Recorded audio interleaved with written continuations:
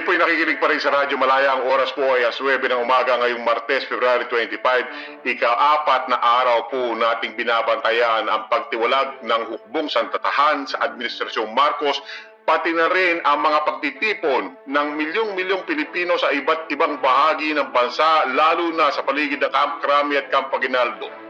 Atin din pong tinututukan ng mga galaw ng mga Marcos sa Malacanang kung saan nakatakda ang inaugurasyon ng Pangulo ngayong araw. Dumarami na ang mga Pilipinong hindi tinatanggap ang pagkapanalo ni Marcos sa snap elections, kung saan sinabi ng mga lokal at international observers na malawakang pandarayang naganap. Ang Estados Unidos na matagal na sumusuporta sa Administrasyong Marcos ay nag-udyok ng, quote, peaceful transition to a new government. At ngayon ay may correspondent tayo sa Club Filipino sa San Juan kung saan inaabangan ang pagdating ni Mrs. Cory Aquino. Inaasahang may sariling oath-taking si Mrs. Aquino. Sa mga tweet sa araw na ito, maaaring dalawa ang mag-aangking gobyerno sa Pilipinas. Ang tanong, sino ang kikilalanin ng santatahan, ng mamamayan, maging ng buong mundo? Tawagan natin ang isang kasama nating mamahayag. Tinutulungan tayong mag-cover ngayon ni Lucy Cruz na ilang buwan na rin kino-cover ang pag-iikot ni Mrs. Aquino sa iba't ibang bahagi ng bansa. Si Lucy po ay correspondent ng American Broadcasting Company o ABC. Tatandaan natin na itong mga nakarang taon at buwan, dahil government control lahat ng balita sa Pilipinas, umaasa maraming Pilipino sa mga kumpanya at coverage ng mga dayuhan. Kasama na po dyan ang ABC. Lucy, anong kaganapan dyan? Yes, Olsen, nagkakanta ng mga tao dito sa labas ng Club Filipino ng Bayan Ko at Taya Yellow Ribbon. Magkakahalubilo ang mga mamamayan at mga reformistang sundalo. Ang mga baril nila may nakatali pang yellow ribbons. At narito rin ang mga kilalang leader ng opposition, sina Orly Mercado, Jovito Salonga. Narito rin si Supreme Court Associate Justice Claudio Tihanqui. At inasahang si Tihanqui nga ang mag-a-administer ng oath of office kay Mrs. Aquino. Bagaman matindi ang security sa loob at labas ng Club Filipino, malapiesta ang ere dito sa loob. Siksikan, pero sa mga balita ng mga lumipat at sumama sa panig ni na Enrile at Ramos simula kahapon, ang araw na ito ay patunay na rin ng lumalaking kumpiyansa ng mga kasama ni Mrs. Aquino na kumikiling din sa kanila ang timbang ng mga kaganapan. Alam naman natin, si Mrs. Aquino ay galing sa Cebu at di umano'y itinago muna sa secure na lugar habang hindi pa tiyak ang mga gagawin at galaw ng mga loyalist forces. Lucy, may naririnig ka bang balita kung nasaan nga siya? Simula nang pumutok ang mga kaganapan sa Crame. Olsen, ito from very reliable sources. Alam naman natin na malapit si Cory hindi lamang sa liderato ng Simbahang Katolika, kundi pati sa mga madre, partikular na sa mga Carmelite nuns.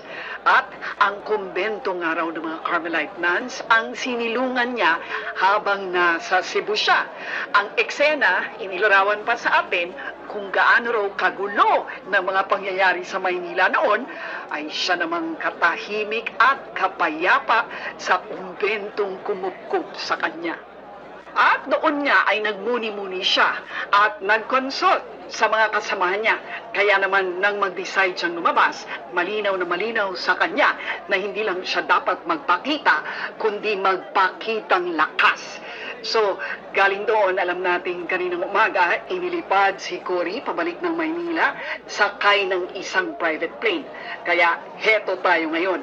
At maya-maya, isa pang hindi maipipinta at makasaysayang eksena dito sa Club Filipino sa San Juan ang dapat abangan. Ano pa man ang maaring mangyari. Pero sa ngayon, si Cory Aquino na lang talagang hinihintay. Salamat, Lucy. Balikan ka namin maya-maya, ha? Kanina rin, nabalitaan natin mga 60 reformistang sundalo ang umatake sa transmission tower ng Channel 9. na binabantayan ng mga loyalista ni Marcos. May palitan po ng putukan tayong nabalitaan. May palitan ng putukan dyan sa may Channel 9. Mag-update po tayo dyan. Pero sa ngayon, tumungo tayo uli sa Malacanang. Manny Mugito ng Manila Times. Pasok. Yes, also, no? Kung sa EDSA, nagsasaya ang mga tao, dito naman sa Manila, medyo tense ang sitwasyon, ano? May mga rambulang nagaganap sa labas ng Malacanang. Parang war zone. Ilang sunog na ang namamataan natin. Sugatan din ang ilang tao sa nagtahan ng pagbabarilin sila ng mga loyalistang sundalo ni Marcos.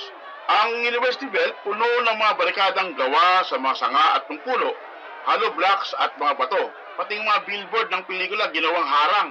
Naka-alerto na mga tao. Nako, Manny, mag-iingat ka. Mag-iingat ka, Manny.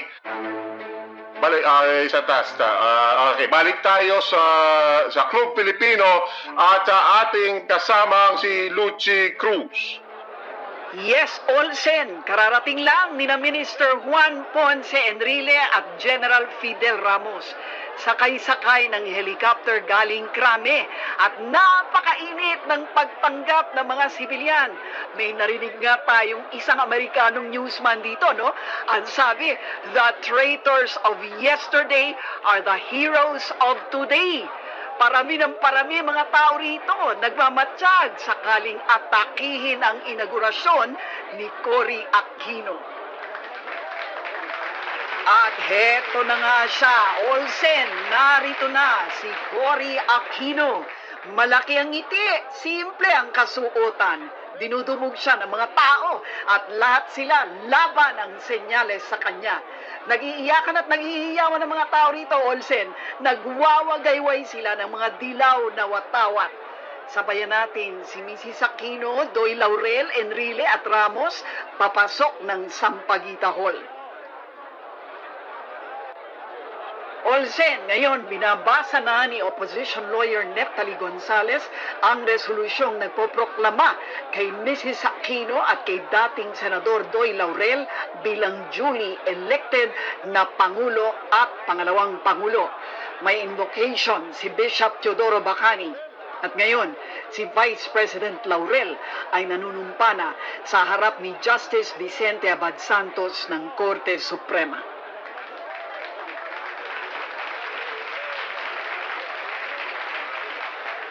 Ngayon, Olsen, si Mrs. Aquino naman, siya ay manunumpa sa harap ni Senior Supreme Court Justice Claudio Tihanki. Manunumpa siya sa pulang Biblia na hawak-hawak ni Doña Aurora Aquino, ang nanay ni Ninoy. Raise your right hand and repeat after me your oath of office.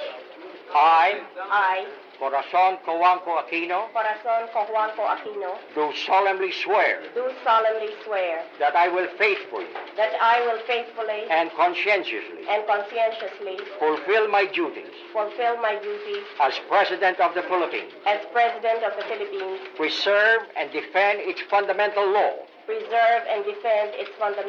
execute its just laws, do justice to every man, and consecrate myself to the service of the nation.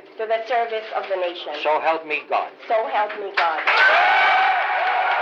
At ayan nga, Olsen, si Cory, ang nabiyuda ng dating Senador Ninoy Aquino, ngayon lamang nanumpa bilang President. Corazon si Aquino.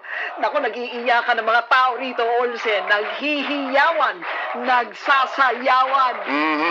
Sana nariyan kami para masaksiyan ang lahat, Lucy. Saksi ka sa kasaysayan. Yes, Olsen, nakakakilabot ang eksena. Cory Aquino has taken her oath as President of the Philippines.